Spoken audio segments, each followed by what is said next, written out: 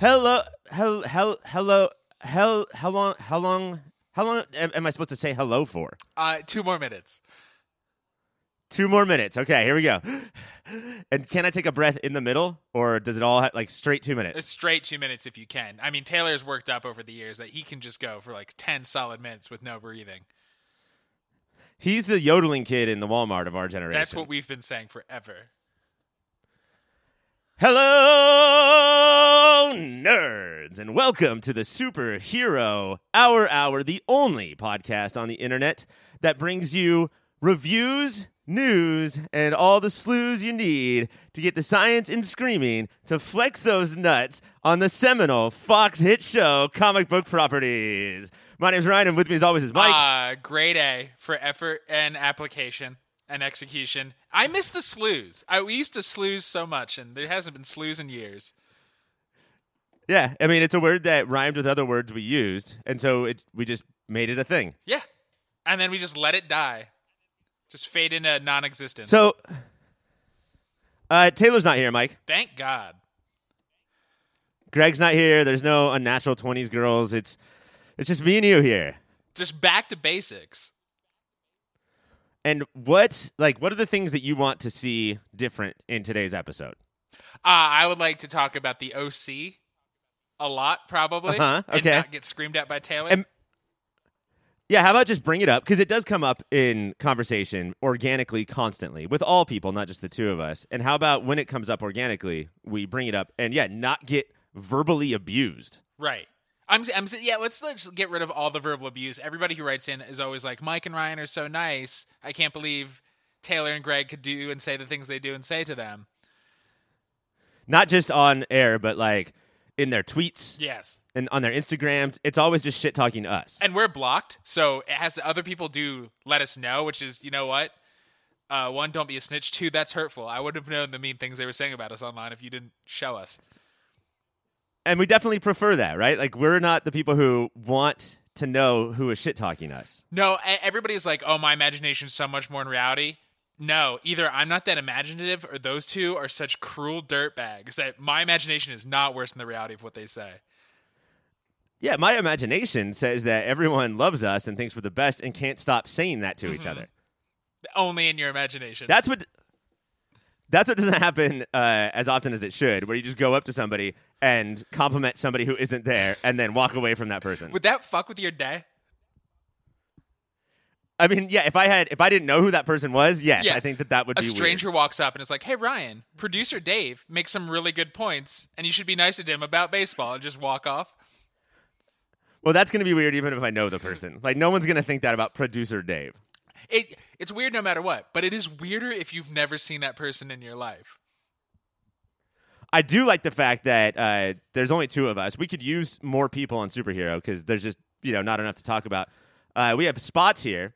Producer Dave is here in the booth, not coming in. We are not going to give him a microphone. No, we locked the door with 3 deadbolts, but then gave our long list of guests keys to get in through those deadbolts. Dave just can't figure it out. It's another door. It's a door on the other side of the studio.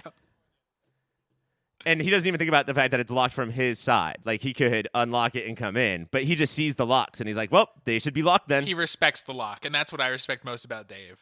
He'll never break a lock. Fences only keep out non-criminals, is, I think, the phrase. Mm-hmm. Yeah. Why do they never go further than why have any laws, you idiots? You fucking jags. You're arguing for a lawless society. We have a very special show tonight. The end of the fucking world is back, and this is a weird show for us because we forgot to cover it for the first season, and so we watched it real quick months after it come out, and then now we're back to doing it week by week, an equally stupid way of doing it. And the way we watched it before, I didn't realize it was a 20-minute long show. It's somehow even shorter than a normal half-hour sitcom. Yeah, according to the internet, nobody has just watched one episode. Everybody who has watched one had then watched the other side. I understand why, and we'll dig into that in that segment, but we did. Baby, we're talking about the first 20 minutes. Let's stop talking about that show for sure because we have a 15-minute segment coming up about the 22-minute episode. So why don't we – I want to get to it, but before that, let's do a super serious Shushy Bullpen.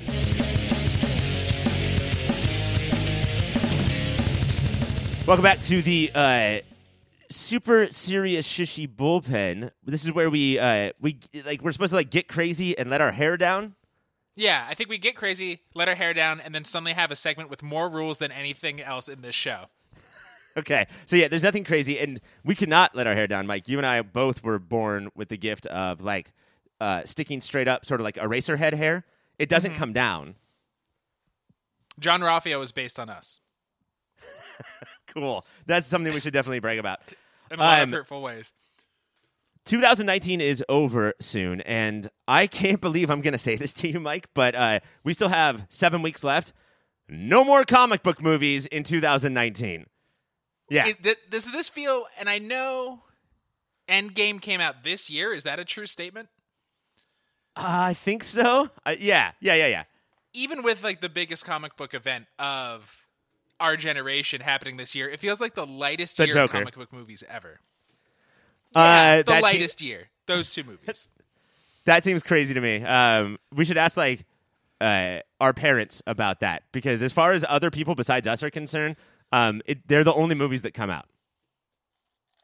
But so to them, just no movies came out this year?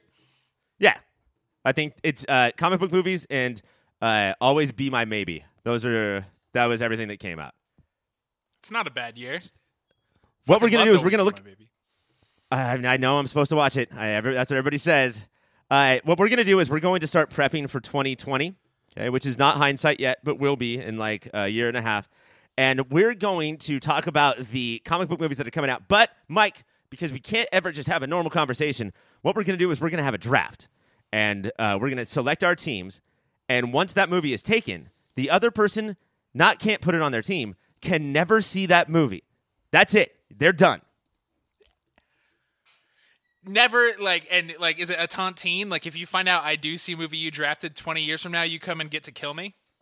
I come and get to kill you, yes. And I come and get to kill you with flicks into your eyeball. I'm going to flick you into your open eye until you die. The slowest of deaths. Uh-huh. So we didn't talk about who's going first. I think that I should, yes?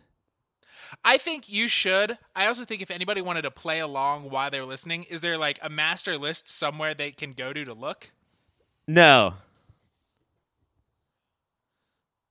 Okay. So I am going with, because I'm not sure. I don't think that I was able to find all of them, but I have enough to beat you at least. And I'm going to go with the one that I feel like is going to be the most important and the one that I'm most curious about. I can't believe that the Eternals is going to be a thing, but I think that we're at the point where they wouldn't just make something stupid. This is not going to be the Inhumans, right? Like, they're going to pull out all the stops and they're going to make this awesome. And I think this is going to be the next thing we care about, a la Guardians of the Galaxy. I agree. I think it's insane. People are like, well, I've never even heard of it. Why do I care? You just picked out Rocket Raccoon, guys. The fucking galaxy. I think they're right. They're even more careful with properties we don't know about than ones we do. And yeah, we proved that it doesn't matter to us. And so if Chloe Zhao, director of The Writer, wants to tell the story, then she absolutely should, regardless of whether or not we've heard of them. Yes, my favorite movie. So Eternals is off the board, Mike. Where are you going to go? What movie are you going to pick that I can never see? All right, that was a good fucking pick. I'm going to try not to be mad. I'm going to, we celebrate every comic company, right? But we are straight out of the House of Ideas as kids. Yes, we do not like the distinguished competition as much as Marvel.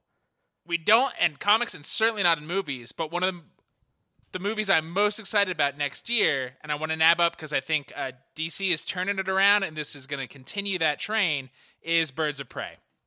Birds of Prey, or the fantabulous emancipation of the one and only truly yours, Harley Quinn. I got to say, I kind of wanted to see this movie. Now you never get to. Do you know what's sad about this method? Is you're who I see most of these movies with. Yeah.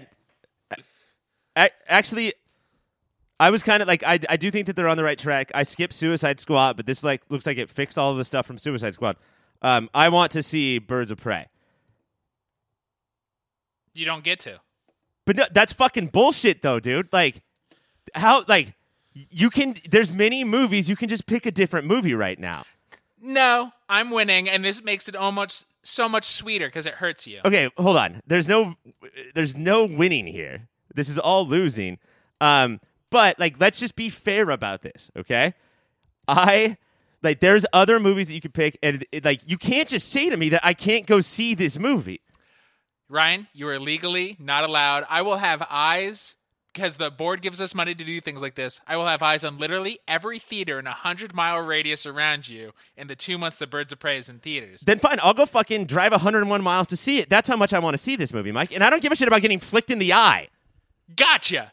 I told you 100-mile radius. It's really a 200-mile radius. The flickings you will get. I have an Andre the Giant motherfucker, and the flicks he flicks. Oh, the pain it'll inflict on you. See, I know you better than you know yourself, and I knew that you would have one trick up your sleeve to say that it was 200 miles, but you wouldn't have a second one. So what I'm going to do is I'm going to drive 201 miles, and I'm going to go see Birds of Prey.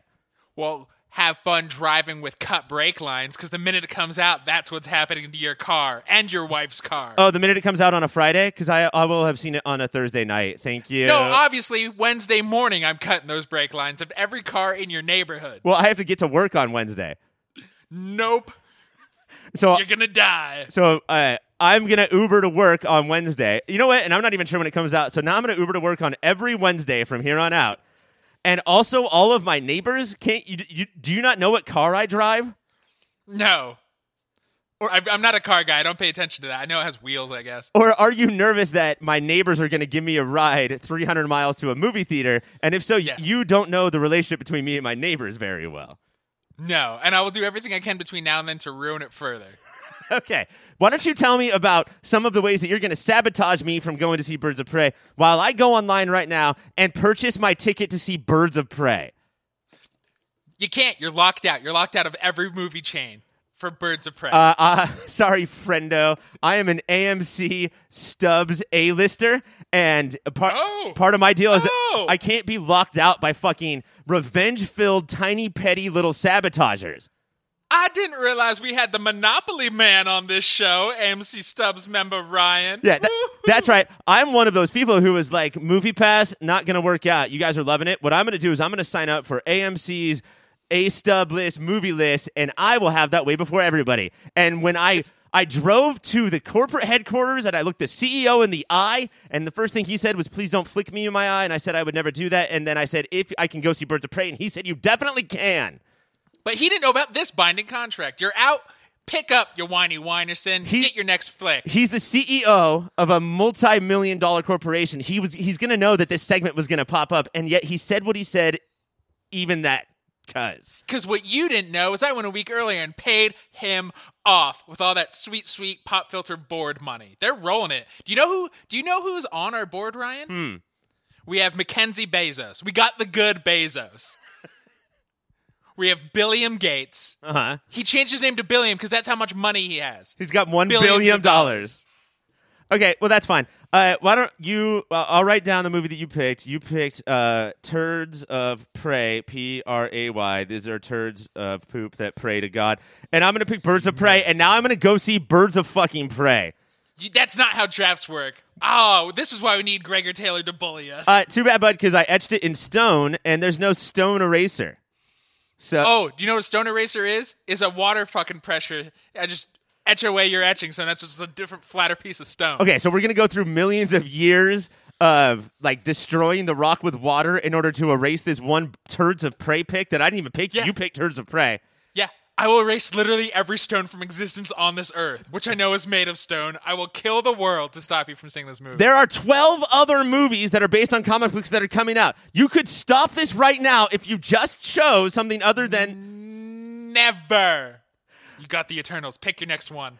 We're out of time. So we're both saying one movie? Let's get to the end of the fucking world.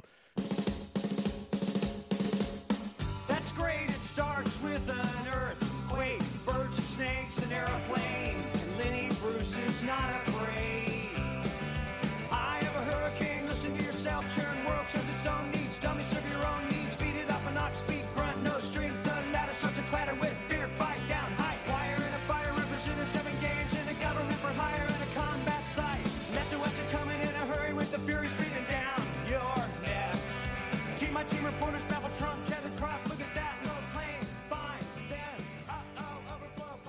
2 years ago, Netflix had a bit of an issue on their hands. They handled the international distribution for a British show called The End of the Fucking World, an 8-episode miniseries about 2 teenagers who, maybe a little, as the Brits would say, fogged in the golfers. And it was very successful. There was really only one choice for Netflix: make more, even though the first series seemed to say all it needed to.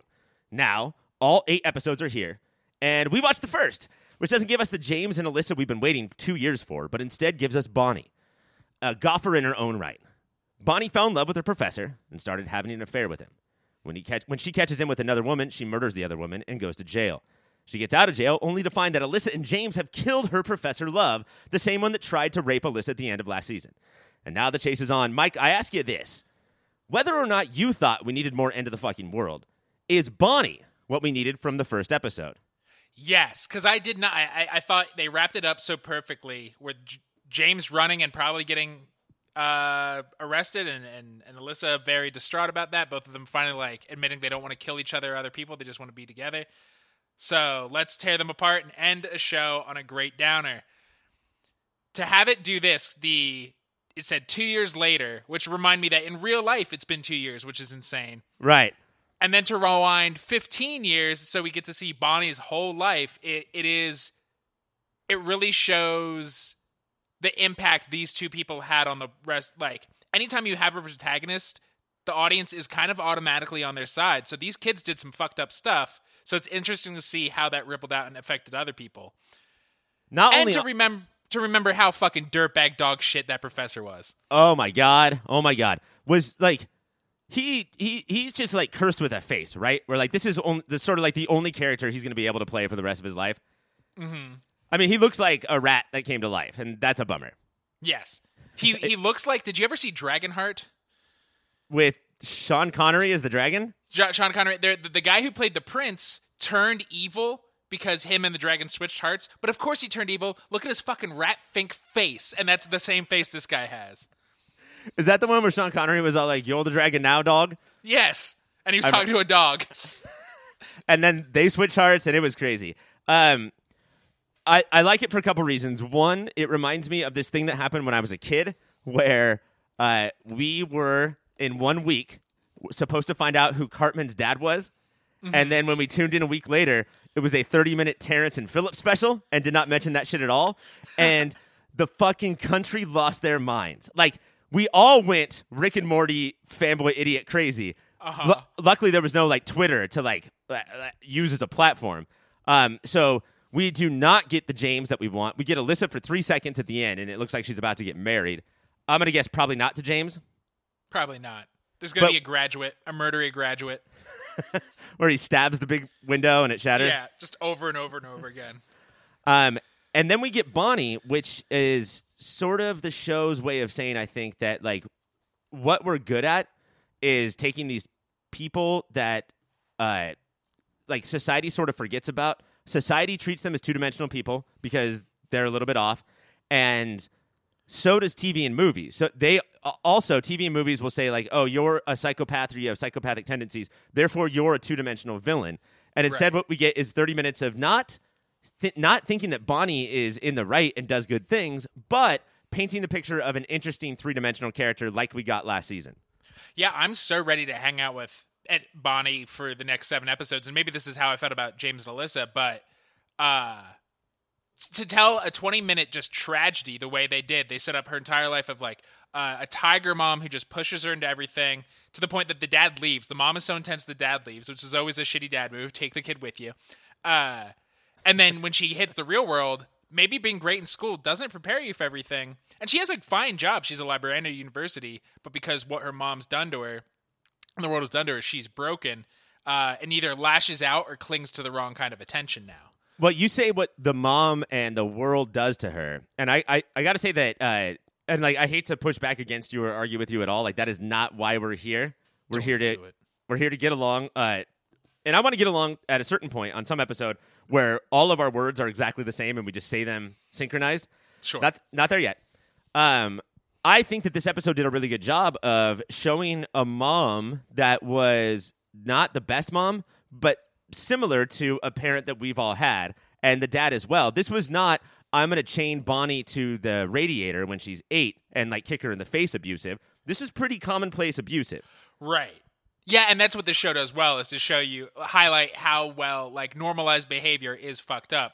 Because the mom she's 8 and she's crushing national or like international capitals, and she gets one wrong after getting 5 right, and the mom looks so devastatingly disappointed. She says she gets the one capital wrong, and it's a tough one. It's not one that everybody knows. Fuck you, Latvia. When she said that, I was like, that's where Dr. Doom lives. That's not a real country. She says Latvia, and then Bonnie gets it wrong, and then the mom says, I feel as though you had punched me in the face. What? I mean, what's worse, punching your kids in the face or saying shit like that to them? I think saying shit like that, because eventually you're like, oh, they shouldn't have punched me in the face. You get through, that's day one of therapy. But this kind of stuff, it's like the snake that wraps around the Norse earth. It fucking eats at everything at the roots, and you don't realize how much damage it's done. Right, but I think that the spoken here is that the parents were bad in their own ways. But what also happened this week is that I watched this documentary about... Ooh. Yeah, well, maybe we'll talk about it later, but I don't know if you saw it, but it's about this blonde girl who is nervous that she has in her DNA being a serial killer.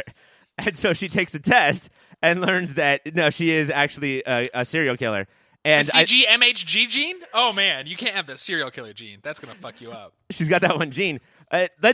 Maybe we'll get to that later. But I think that what it's saying is that Bonnie didn't have the best parents, but was also born different, right. And had these tendencies that needed to be worked on and nurtured, and not have parents where they said, instead of seeing who you are and helping you, the person you are, I'm going to mold you into to be like the person that I want you to be.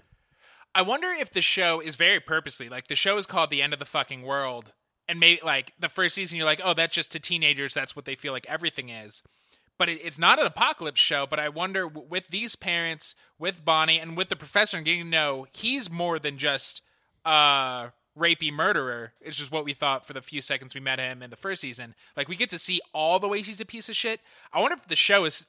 Its thesis is, we are in the end of the fucking world because people as a whole are all shitty and bad to each other in all these different nuanced ways. Right, and people are bad because they're misunderstood, and then people treat each other bad because while they're being misunderstood, they're also misunderstanding everybody else. Mm-hmm. And that's a lot of chaos.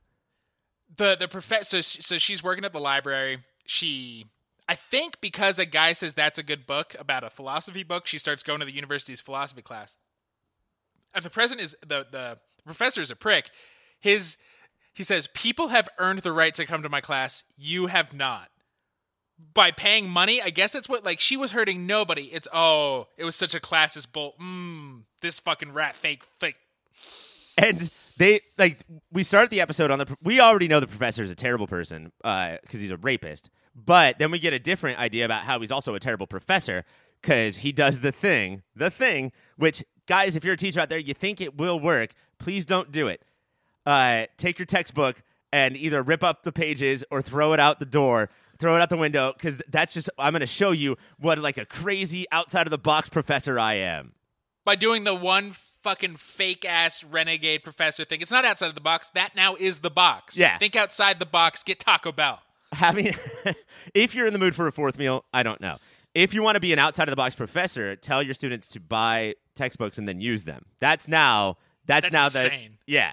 And so he is not good at being a human or his job. Like we learned over the course of this episode that he's not a great professor that broke bad. He's a piece of shit person who became a professor so he could manipulate people. Right, because it's just an intrinsic power position that you're always around younger, naive people. And if nobody is young or naive enough, then you can find a person who is going after what you should be teaching and break them. Because what wins him over is after he says she's not allowed in the class, she shits on a poster and his book, and he just knows, I bet that was that dead-eyed girl at the library. There is shit on the poster. She says that, yes, that is human feces on his poster, but when he asks her if it's hers, she says, maybe. So we don't know. But yeah, I wonder if when he goes into up to her in the library and says that you don't belong in my class, was that just like his extreme elitism, classism coming through, or was it a grooming mechanism. And if it's the first one, I guess it's just then a happy accident that it then became a grooming mechanism. Right, yeah. He definitely feels like somebody who read the game where you're going to wear big peacocky furry hats and neg people. So I could see it being that he's going to break her. And he did. And then every step of the way, like, he says all this bullshit stuff that only works because she has the issue she has. Because at a certain point after fucking and giving her money for a taxi, he goes, I could fall in love with you. Yeah. Not yet, but I could. And just like, there's no emotion in his voice to a normal person, to a typical person that would not affect them. Or it would make them pissed.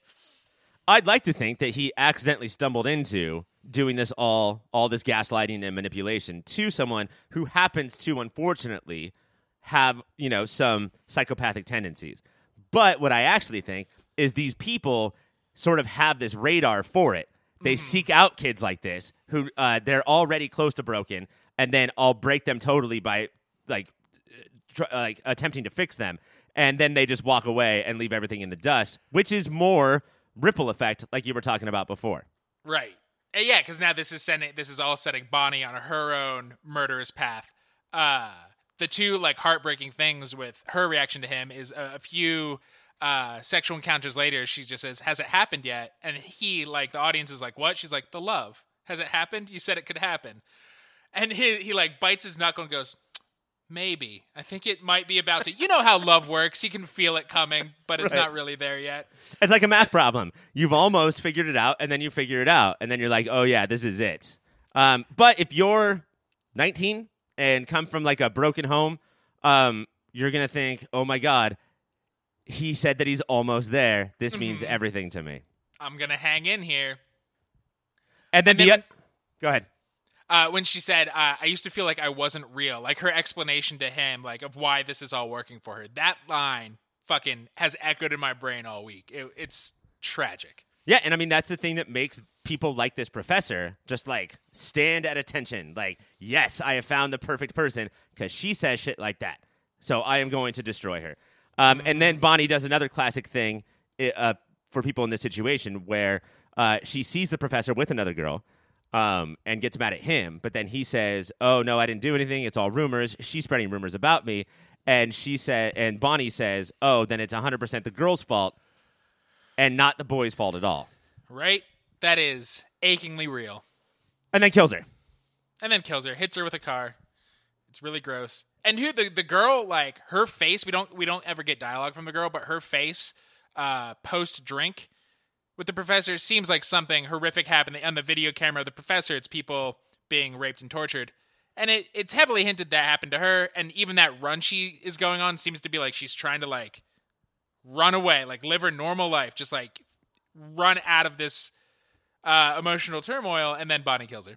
It's definitely becoming a trope on TV and movies that when you are attacked, then you start running. Like Big Little Lies hit it hard, where Shailene Woodley would run constantly, and then she would think about her assault and then run even harder. But yeah, the face that this girl, the second girl that is murdered, has is definitely she probably doesn't have those genes that Bonnie does. And so she realizes right away how fucked up this situation was. Yes. So we got to see both of those reactions. It's great. It's the best. It's super uplifting because it's just so out there. That's what I like. Is it's all like there's superpowers. This couldn't ever happen in real life. So it's just a nice escape from reality. This show is. Yeah, and I mean, we're going to do this episode by episode for the rest of the 8-episode run, and somewhere in our pull list, this show's going to be wedged in between talking about all these children and, is the Flash still running fast? Well, we're going to have to deal with James and Alyssa and Bonnie and all of their tortured, fucked up past. I will say, because they all have three different oddball personalities, and oddball, I think, is the scientific term, I'm excited for the three of them to meet and go on a weird adventure together. Yeah, I mean, we can make some predictions that everybody else already knows the answer to, but do you think this will be a classic comic book thing of meeting halfway through the season and then fighting crime together? I really do. Yeah, I think it's going to be three young kids murdering up some stupid-ass adults. It could be like the Killing Eve thing of like cat and mouse, but love each other and are obsessed with each other. The problem is that we're not talking about 3 super competent people like we were with Killing Eve. There's not a lot to love, so I don't know if we're going to go that route. Or we could just get the 3 of them meeting in the 8th episode. That would be kind of infuriating. I think they're good. I think Bonnie and Alyssa are going to meet episode 2. Also, we don't know if it's the 3 of them, Mike. Ooh. Are we thinking that James survived that gunshot? I think so. I mean, it just Netflix. Everything's a spoiler now, and Netflix's thumbnail is the 3 of them standing in the woods. Right. Yeah, that's a big one. Maybe James is a ghost and just gives helpful advice now. Does it look like that all 3 of them were there when the picture was taken, or is it 3 very superimposed people at 3 very separate photo shots? None of them were ever even in that woods. They even photoshopped the woods behind them.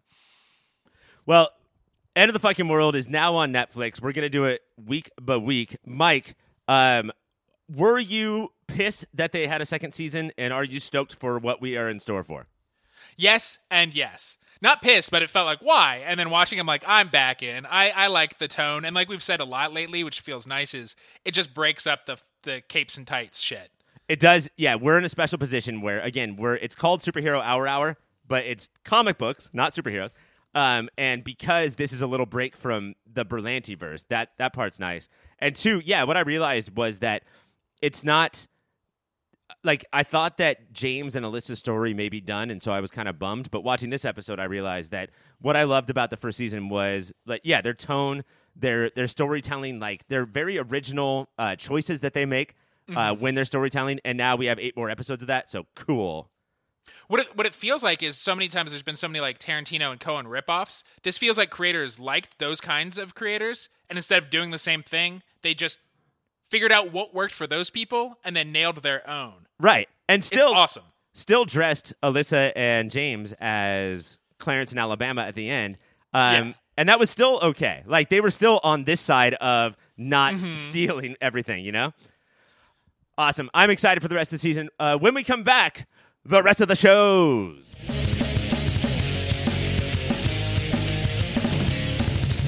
Now we're here in the poll list where we talk about every other show that came out during the last week. Mike, Watchmen came out. This week on Watchmen, we find out what happened to Silk Spectre as Laurie Blake runs an FBI sting on vigilantes. She then gets sent to Tulsa to investigate Judd's death. Meanwhile, Adrian is reined in by a mysterious figure known as the Game Warden when he tries to hunt Buffalo. Taste Ryan, I ask you this. How did the framing device of the Manhattan call box work, and what do you think it's trying to do here?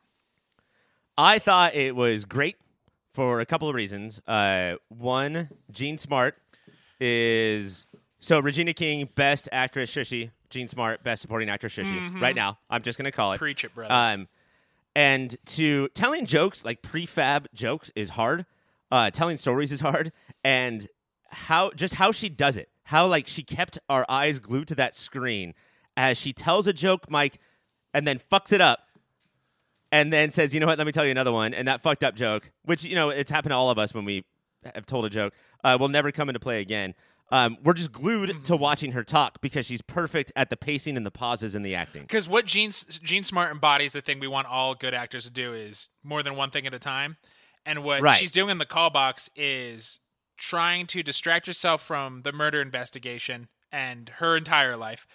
Try to not be in love with Dr. Manhattan while still showing it. Changing which one of her parents has influenced her in her life, because it used to be her mom, the original Silk Spectre, and now it's the comedian, her dad. It took his last name. Yeesh. It's crazy, and I don't think most people couldn't do what Jean Smart does in that little blue room. But yeah, like the whole Dr. Manhattan relationship, and we're not going to know what it's like to watch this having never read the book. So email us and tell us if this episode was confusing or stupid.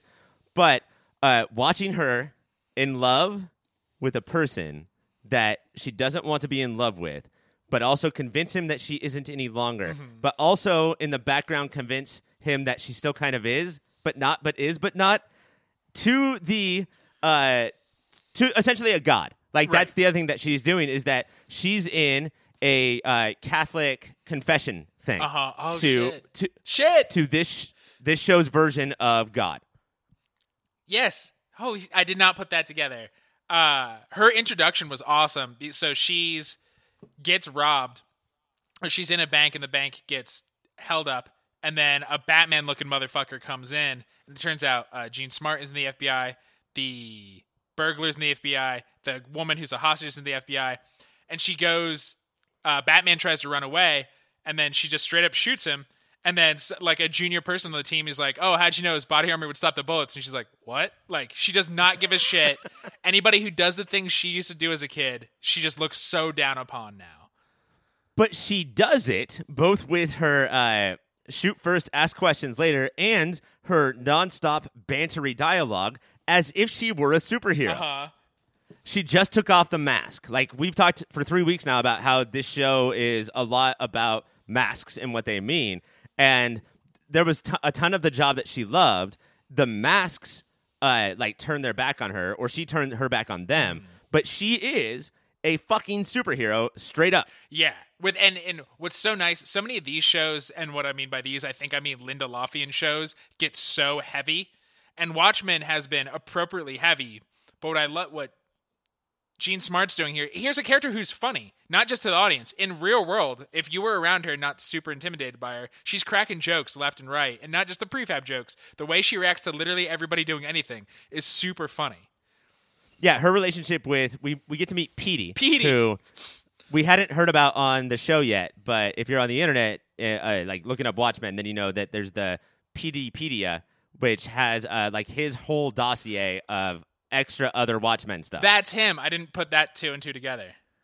Right, and so he meets her, or they hang out for the first time. They go on this mission. She chooses him because he's young and a noob and not going to get in her way. He comes off as a fanboy. He calls her out about being a fanboy, and she gives him the props of damn, that was pretty good. But still, there's not this full level of respect. And then uses his body to get laid at the end.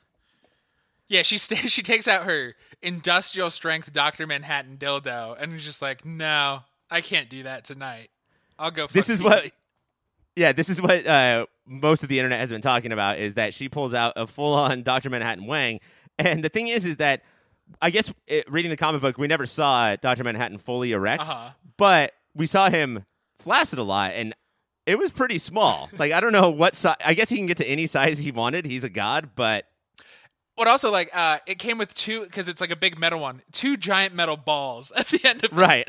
That look like the massage balls for you if you're trying to, work out your hand. Benoit balls. Let's get real quick to, so this is probably the most Lindelof episode of Watchmen so far, because a little bit with Lost and then definitely with The Leftovers, they'll say, we have an ensemble show with hundreds of cast members, but this hour is this person's. Mm-hmm. And so this hour is Jean Smart's. And we don't see Angela for 40 minutes, basically. And then, after all of the action that we do not have time to talk about, Angela and Laurie are in this tomb talking. They're hanging out. And now we meet, we get to see these 2 ladies together. What did you think of that interaction? That was because so Angela is our viewpoint into this world now, and is a certified badass. But now we have Jean Smart as Laurie, who is even more of a badass, and you're and she shakes everybody she talks to. And so you're oh man, she's going to rattle Angela a little. And Angela does it's so fucking smarmy, but so funny, where she's oh no, you're scaring me. Just a fake whimper. She Jean Smart goes through her speech. There's a pause, and Angela goes, "Ooh, super scary," and then kicks it up a notch and into a childish realm where she takes the coffee that Laurie brought her and then slowly pours it out while making eye contact the whole time.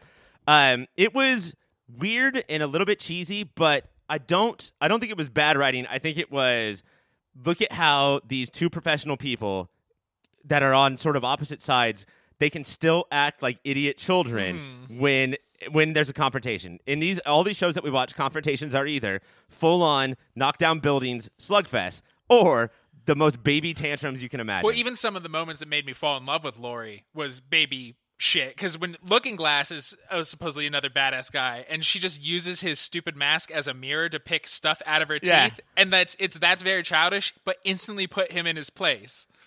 But and that's what's so great about both Lori and Jean Smart is that like she didn't actually think that she had something in her teeth, guys. That was clearly just to put Looking Glass in his place.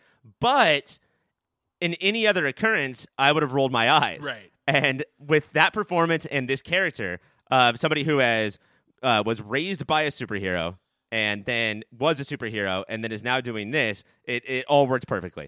Do we have time to talk about Adrian Veidt? Yeah, let's not talk about Titans, I guess. Yeah. Go. Why do you think? Because they haven't said his name. It's been like, is he? He probably is. They didn't say who he was until this episode. Why do you think hold us on pins and needles, but not really? I think this is what I will call Last Christmas theory, where when the preview for Last Christmas with Khaleesi came out, everybody watched it and they were like, "Oh, he's definitely dead. He's like that boy is dead, and it's a ghost, and it's a figment of her imagination."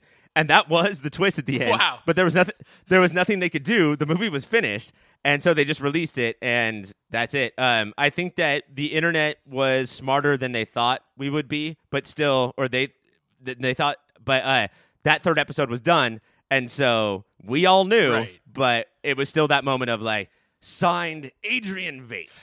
Is he? How does he stack up versus the rest of the show right now? Because it's fully isolated. Yeah, I am interested to see where the two will connect, but I also think that I'm okay if they don't. This show just has me in its palm, so I'm ready to accept anything. Yes. I don't know who the game master is. There's somebody who is like basically his warden. It seems like Adrian is in some sort of really sweet but also mind-numbing prison, and then there's a game warden who claims that he will fight him. I don't know what that means, and I'm not sure when we're going to get to Adrian and Angela and Lori all together. While sharing tomatoes. They're fighting, but they share tomatoes. My theory is he's another clone, that Adrian did this. Like, he couldn't be on the world stage anymore, so it's like, it's all a game to him. Yeah, and so he created somebody and gave him the power so that Adrian had someone to fight. Right. Like, you basically have to create your villain. I agree.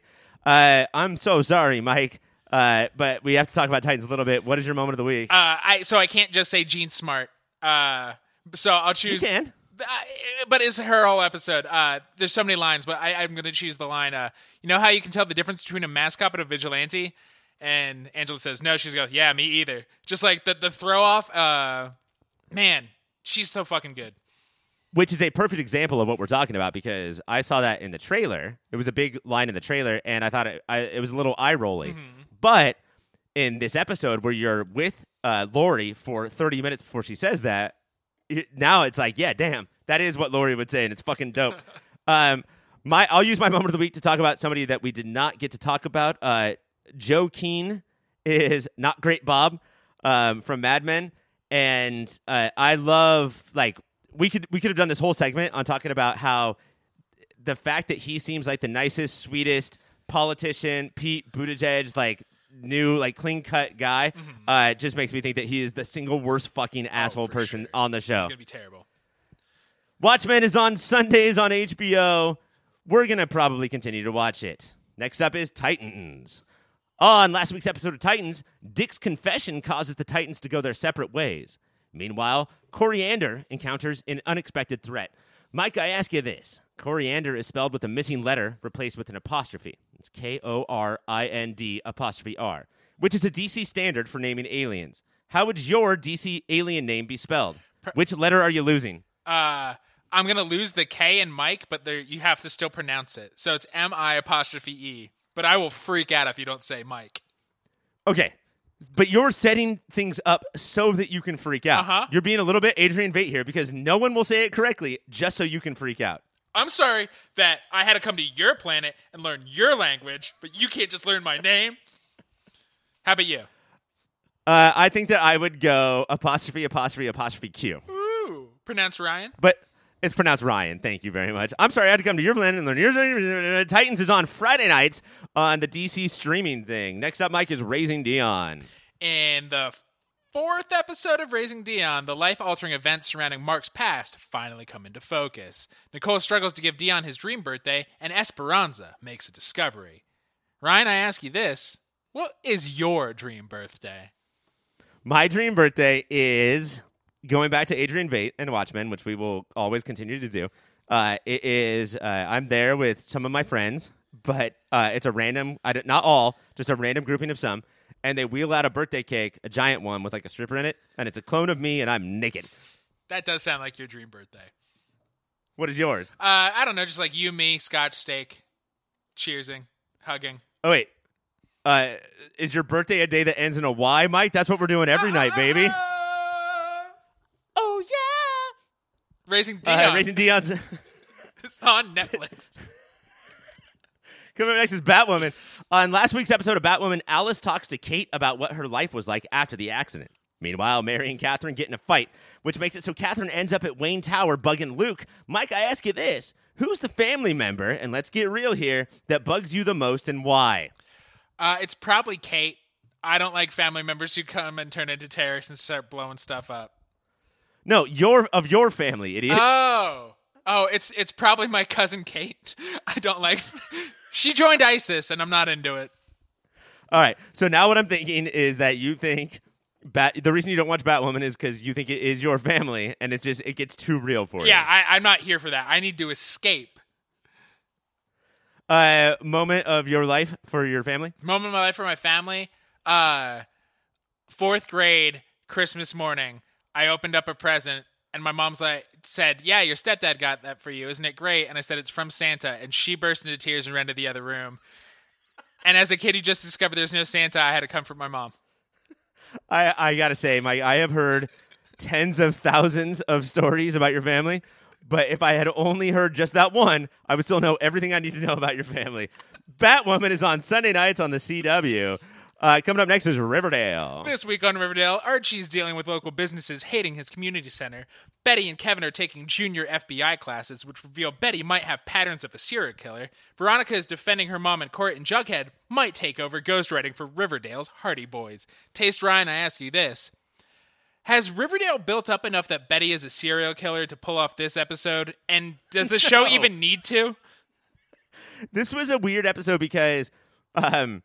it was so sort of matter of fact and nothing crazy happened until you realize that it was only crazy the entire time, and we've just changed our bar for what can happen. And the fact that this was a mediocre episode of Riverdale is fucking insane.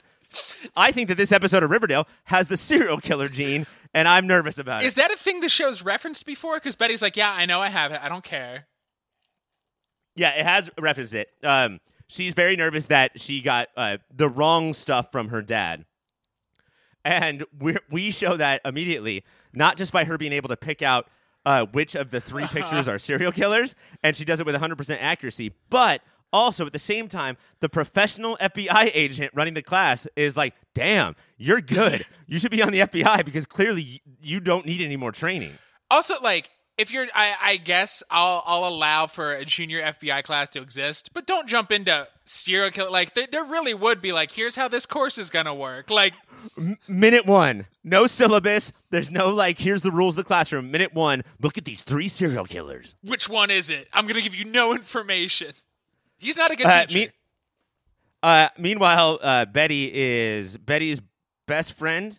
Is much closer to a serial killer than Betty will ever be. Archie is running around with a mask and now a fake Batman voice and just saying hey, Superhero Hour isn't just about comic books. It's about superheroes. I loved that he added the Batman voice, but it is crazy that he does look more like a burglar than the people he's stopping. Yes. He just has a black ski mask with eye holes ripped out. He chases away hubcap robbers from Sketch Alley. He runs down Sketch Alley and chases away them, and then after they run away, he leans over in full ski mask to then put the hubcap back on. What do you think people are going to think about what you're doing right now, Arch? And earlier when he saves a woman being mugged by people, also still in Sketch Alley. Don't walk down Sketch Alley late alone, okay? And she maces him, and that was the funniest fucking thing, because yes, to her, there's 3 people mugging her, and 1 didn't run away. Is there a little brother syndrome with Sketch Alley about Crime Alley? Is Sketch Alley getting together saying Crime Alley has been more dangerous for decades now. It's time for Sketch Alley to take over. I'm sick of these people drawing things haphazardly. And then in the meantime, we have Veronica, a high school student who is a lawyer, a basically the new governor of the state, bribing people, running around, has actually legit really good ideas, sketchy as they are, crimey as they are, about getting her mom out of jail and putting her dad in there. Why not just keep them both in jail? Right. They're both bad people. And I didn't realize she got Pops. The big drama here is Hiram found out Pops made stuff up. And now she's like, well, we got to protect Pops. It's not his fault. It's like, I mean, he's still a 60-year-old man who went along with this teenager's totally illegal perjury scheme. No, yeah, he's a criminal and an idiot. He is both of those things. Yeah. Don't let a 16-year-old buy your burger shop, Pops. We haven't mentioned this part yet, and then we have to go. And I think this speaks to just Riverdale in general. Veronica has a secret spy PI sister that Hiram's daughter, and we're just it's not a big deal. It's not dun dun dun. She's like, yeah, this is just every day in Riverdale, baby. Now there's Betty isn't the only one with all these secret siblings. We all have them. They did do a DNA test on the sister. She is actually Veronica's sister and not a serial killer. 100%? 100%, yes. Mike, your moment of the week? In the beginning, in Jughead's narration, he says, they say every town gets the hero they deserve. Riverdale had Archie Andrews, which is the sickest burn for a town I have ever heard. They don't deserve shit. I've got a couple. Riverdale loves this slightly askew world where all famous things are just named slightly differently. Uh-huh. And my favorite one is it's the Baxter Brothers instead of the Hardy Boys, and then it's Trancy True for the other one, and then also it's just Sketch Alley. So it's Sketch Alley. That's the askew one that I fucking love. Sketch Alley, which should be it would be way scarier if it was improv groups doing sketches, but no, it's because it's sketchy. I guess moment of the week, but at a certain point, does Skeet Ulrich get sick of being on the show and instead of acting, he just says boy every time he talks to Jughead? Yeah, boy. That didn't used to be there. And yeah, he's either mad at Jughead because he's lying to him, or mad at Jughead because he's coming clean about the lie that he told. Boy, I told you a lie, and you just sat there and listened. You're the fuck up now. Riverdale is on Wednesday nights on CW. Next, we're doing The Walking Dead. On last week's episode of The Walking Dead, supplies go missing from Hilltop. Meanwhile, Negan is idolized by Brandon. Mike, I ask you this. Is it surprising to you that Negan is still, far and away, the most popular character on this show and close to the most popular character on television? It certainly doesn't surprise me that he's popular on this show. When everybody has the same personality of Gray, the one person who has glimmers of anything is going to be magnetic to watch. It's going to be magnetic. Yeah, you can tell because anytime anybody's like, what kind of music do you listen to? Just Gray. Just Gray music. Yeah. But Negan, I Jeffrey Dean Morgan is charming. He has a handsome smile. I like his facial hair. But it's crazy that he's popular just in the realm of pop culture characters because there's so many good shows on right now. They're not. People who are watching Walking Dead are not watching those shows. I remember reading Walking Dead and all the work that Kirkman put into not redeeming Negan, but just making it so they wouldn't murder him and they would eventually let him out of jail and sort of semi-trust him. I mean, it was hundreds of issues. Right. And this show, yeah, Negan's weird. He'll hit our friends with baseball bats, but he's fine. He's cool. He's cute. Walking Dead is on Sundays on AMC. Coming up next is Arrow. This week on Arrow, Mia, William, and Connor show up in the past and try to hide future details from past Team Arrow, because them the rules of time travel. Meanwhile, a mysterious Deathstroke is trying to stoke rage against the 1% of Star City by killing people and leaving annoying lecture-y videos. Taste Buds, I ask you this. What do you think is working more for the final season of Arrow? Leading up to Crisis or character moments wrapping up the show? I think that they're doing a pretty good job with character moments because there's far fewer than I thought there would be. Mm-hmm. You know, what's the friend from the first season? Tommy. Tommy's only come back once. That's pretty good for this show. That's 6 less than I assumed. And then also too, it's just that the flashbacks and the flash forwards in the present are all combining, and that's not only do we get all these pretty good character moments of 31-year-old Ollie being a dad that he should be when he's 40 or 50, but it also ends the flash forward. Yeah. Oh, That's what we needed. So that was golden, but it's also like we've hated the flash forwards more than we ever hated the flashbacks, and the kids are pretty annoying. But mixing it up with the old team, I actually enjoyed all of it. All the William and Ollie stuff hit so much harder than I thought it could. And part of it is because that's a weird situation. It's almost like going to your own funeral, being able to talk to your future son, like who is roughly the same age that you are, is a crazy thing that I don't think we'll ever get to experience, but I don't know. We'll time travel, whatnot. And also, William is now played by a pretty good actor instead of what we had in the past. Some random, like, PA's cousin, I guess. I assume that's what Kid William was. And I got to say that, like, when William comes out to his dad, they pull a pretty tropey move. It's not fuck you, I hate you, you homo. And it's not like, oh, awesome, I love gay people. But it's right in the middle of buddy, we know. We knew. He said, yeah, buddy, which is so condescending. Yeah, buddy. Okay, buddy. I know. And he calls him Boomer at some point. Like, he says, Dad, I'm gay. He's like, okay, Boomer. Okay, Boomer.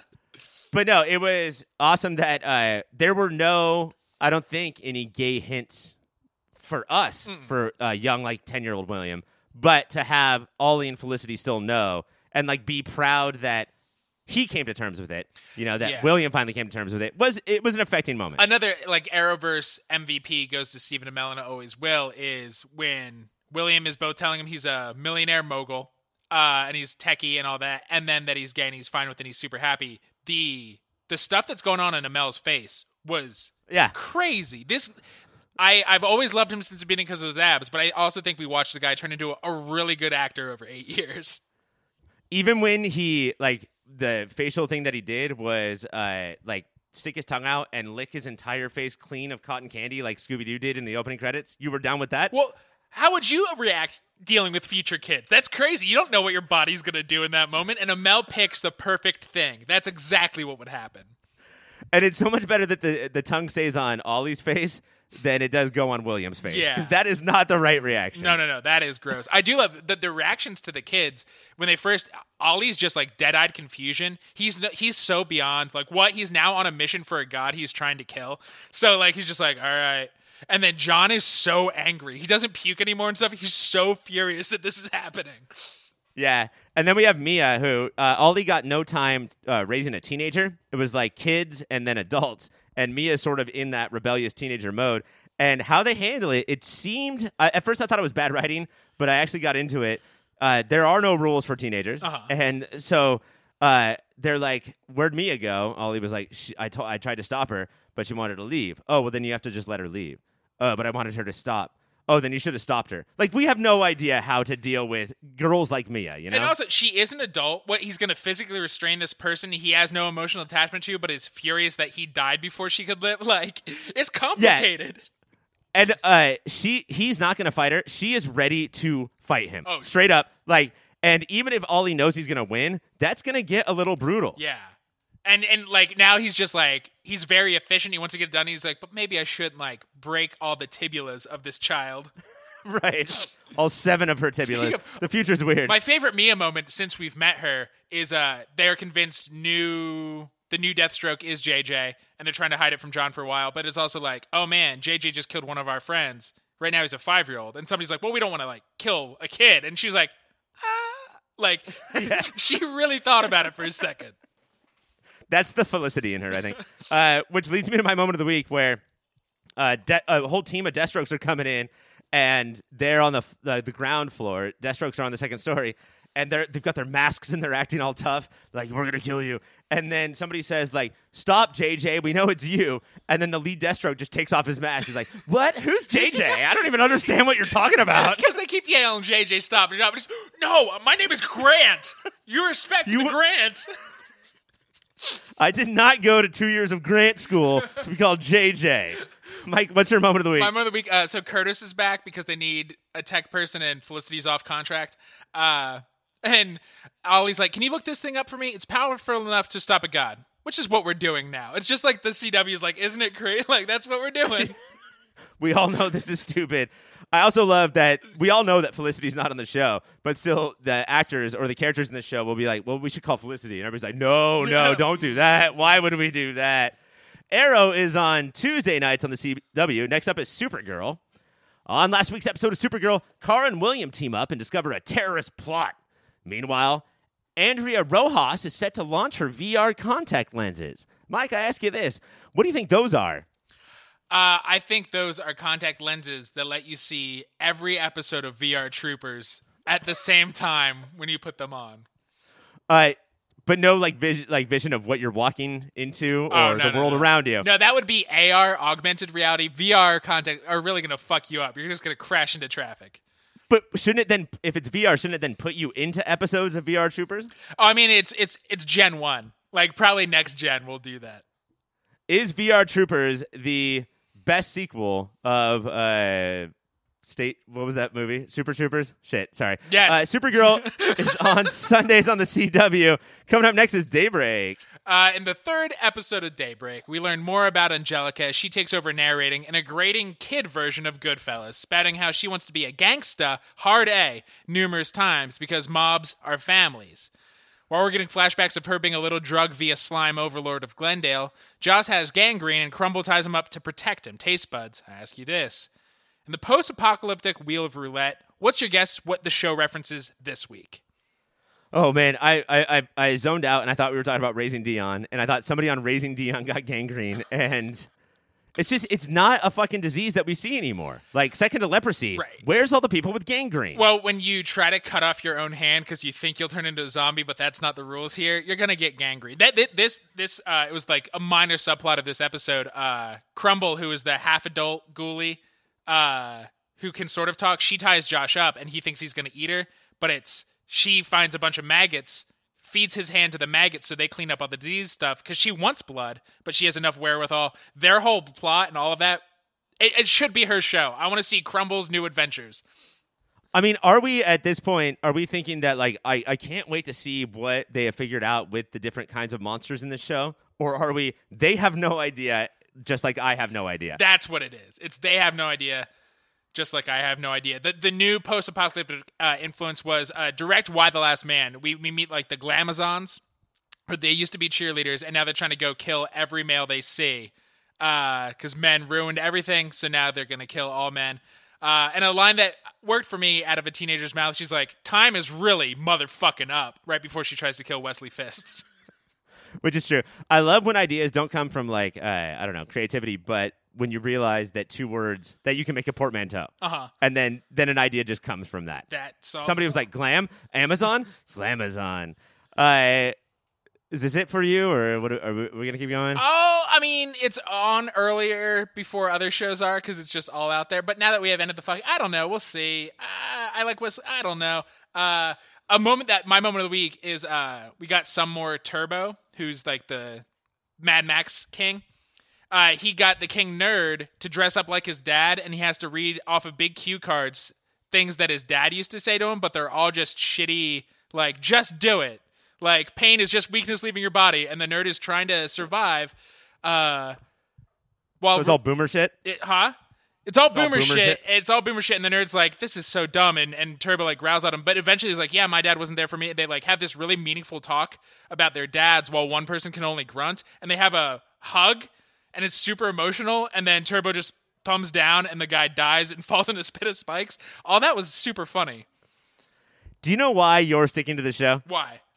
You're doing 14-year-old Mike a service. Like, this would be his favorite show of all time, and you're just doing it for him. He fucked you with credit card debt. You're helping him out by watching this show. That's how our relationship works. Daybreak is on Netflix all the time. Next up is The Flash. On last week's episode of The Flash, Cisco learns of a shocking murder on, like, his first day of being the leader of Team Flash. Meanwhile, Killer Frost is on the hunt for the dangerous Ramsey Rosso. Mike, I ask you this. Barry Allen becomes Barely Allen, as in barely in this episode. Does that make it more or less enticing? I would consider going back to watch that episode. Because he lectures like Ollie lectures, but has not earned the right. Like, he so rarely gets it right. And on Arrow, Ollie has earned the right, and people are still like, shut up, right. Like, to his face. Shut the fuck up, dude. Nobody cares. Barry's a whole different thing. Yeah, nobody tells him to shut up, and maybe people should. And I just, in general, like we were talking about with Watchmen and the Lindelof thing of focusing an entire episode on a character we have not met yet. Mm-hmm. I like little episodes that do something different. Right. You know? I don't know if it was good, but it is more enticing to me. The Flash is on Tuesday nights on the CW. Finally, my God, Stumptown. When Dex's ex, a famous musician, comes to town for a performance, Dex must protect her from a stalker. Greg continues to receive the cold shoulder from Dex, and Tukey and Lieutenant Cosgrove develop a new friendship. Taste buds, I ask you this, what's your favorite flavor of coffee? Man, before I get to that, and I definitely will, I got to say that your writing there, and I know that was off the top of your head, and maybe it was the characters' names in the show, but that you had some flow going on there. Like, we could have put a backbeat towards the first half of that paragraph. It's the early on internal rhyme of Dex's ex. Right. And that just sets you up for... It's impossible to not flow after that. Yeah, I think you just surpassed Biggie as the greatest rapper of all time. Thank you. My favorite flavor of coffee is... I used to, 10 years ago, let's say, dabble in them all. I used to have like a 24-word Starbucks order. And now all of it makes me sick, and I just want black coffee. That's the sign of maturity, I think, where you're just like, nope, just give me that sweet, sweet caffeine. I order all of the food and drinks that I order as if I was Wolverine. So it's just black coffee, bub, and I'm out. And then you try to claw around their chins, but not put up the little claw. Do you have a thing that like entices you? I like espresso. So I guess also espresso with some almond milk because my tummy gets sick with real milk. But not because you like the flavor. That's just tummy protection, right? That's tummy protection. And espresso does that taste different than black coffee? Yeah, it's like super coffee. And I also think part of growing up is coffee is a lot like liquor in that the older you get, the more you like it to taste shitty. Right. You know? Yeah, I need it. It's no more sugar. Get your sugar out of your whiskey. Now just give me that coffee. Because, yeah, I would do a whiskachino and pound that with all the whipped cream. And now I want to take a sip of whatever I'm drinking and feel it in every part of my body. Mm-hmm. Every fucking capillary just buzzing a little. Sweet. Mike, Stumptown is on ABC on Wednesdays. We did it. That was 13 motherfucking shows. That's the record. That's our limit. Mike, could you real quick tell us about Parasite? And I'm not talking about the hit new movie. I'm talking about two websites. Parasites you could go to are yourpopfilter.com, where everything we make lives, or patreon.com/yourpopfilter, where even more stuff we make lives for a price. You said Pip Filter? Pip Filter. Okay, it's Pop Filter. Oh, I thought it was all about Gladys Knight and her backing band. What's the other one? I did your pop. Oh, I guess yourpopfilter.com/Amazon is another way you could support us.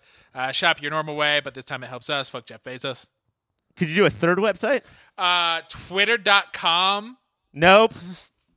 I guess is where you could go for tweets. Keep guessing. Let's just do the apps. Facebook.com/yourpopfilter. Nope. Third website that isn't social media. What's a type of social media? Contact at yourpopfilter.com is not a website, but it's how you can email us. Starts with a P.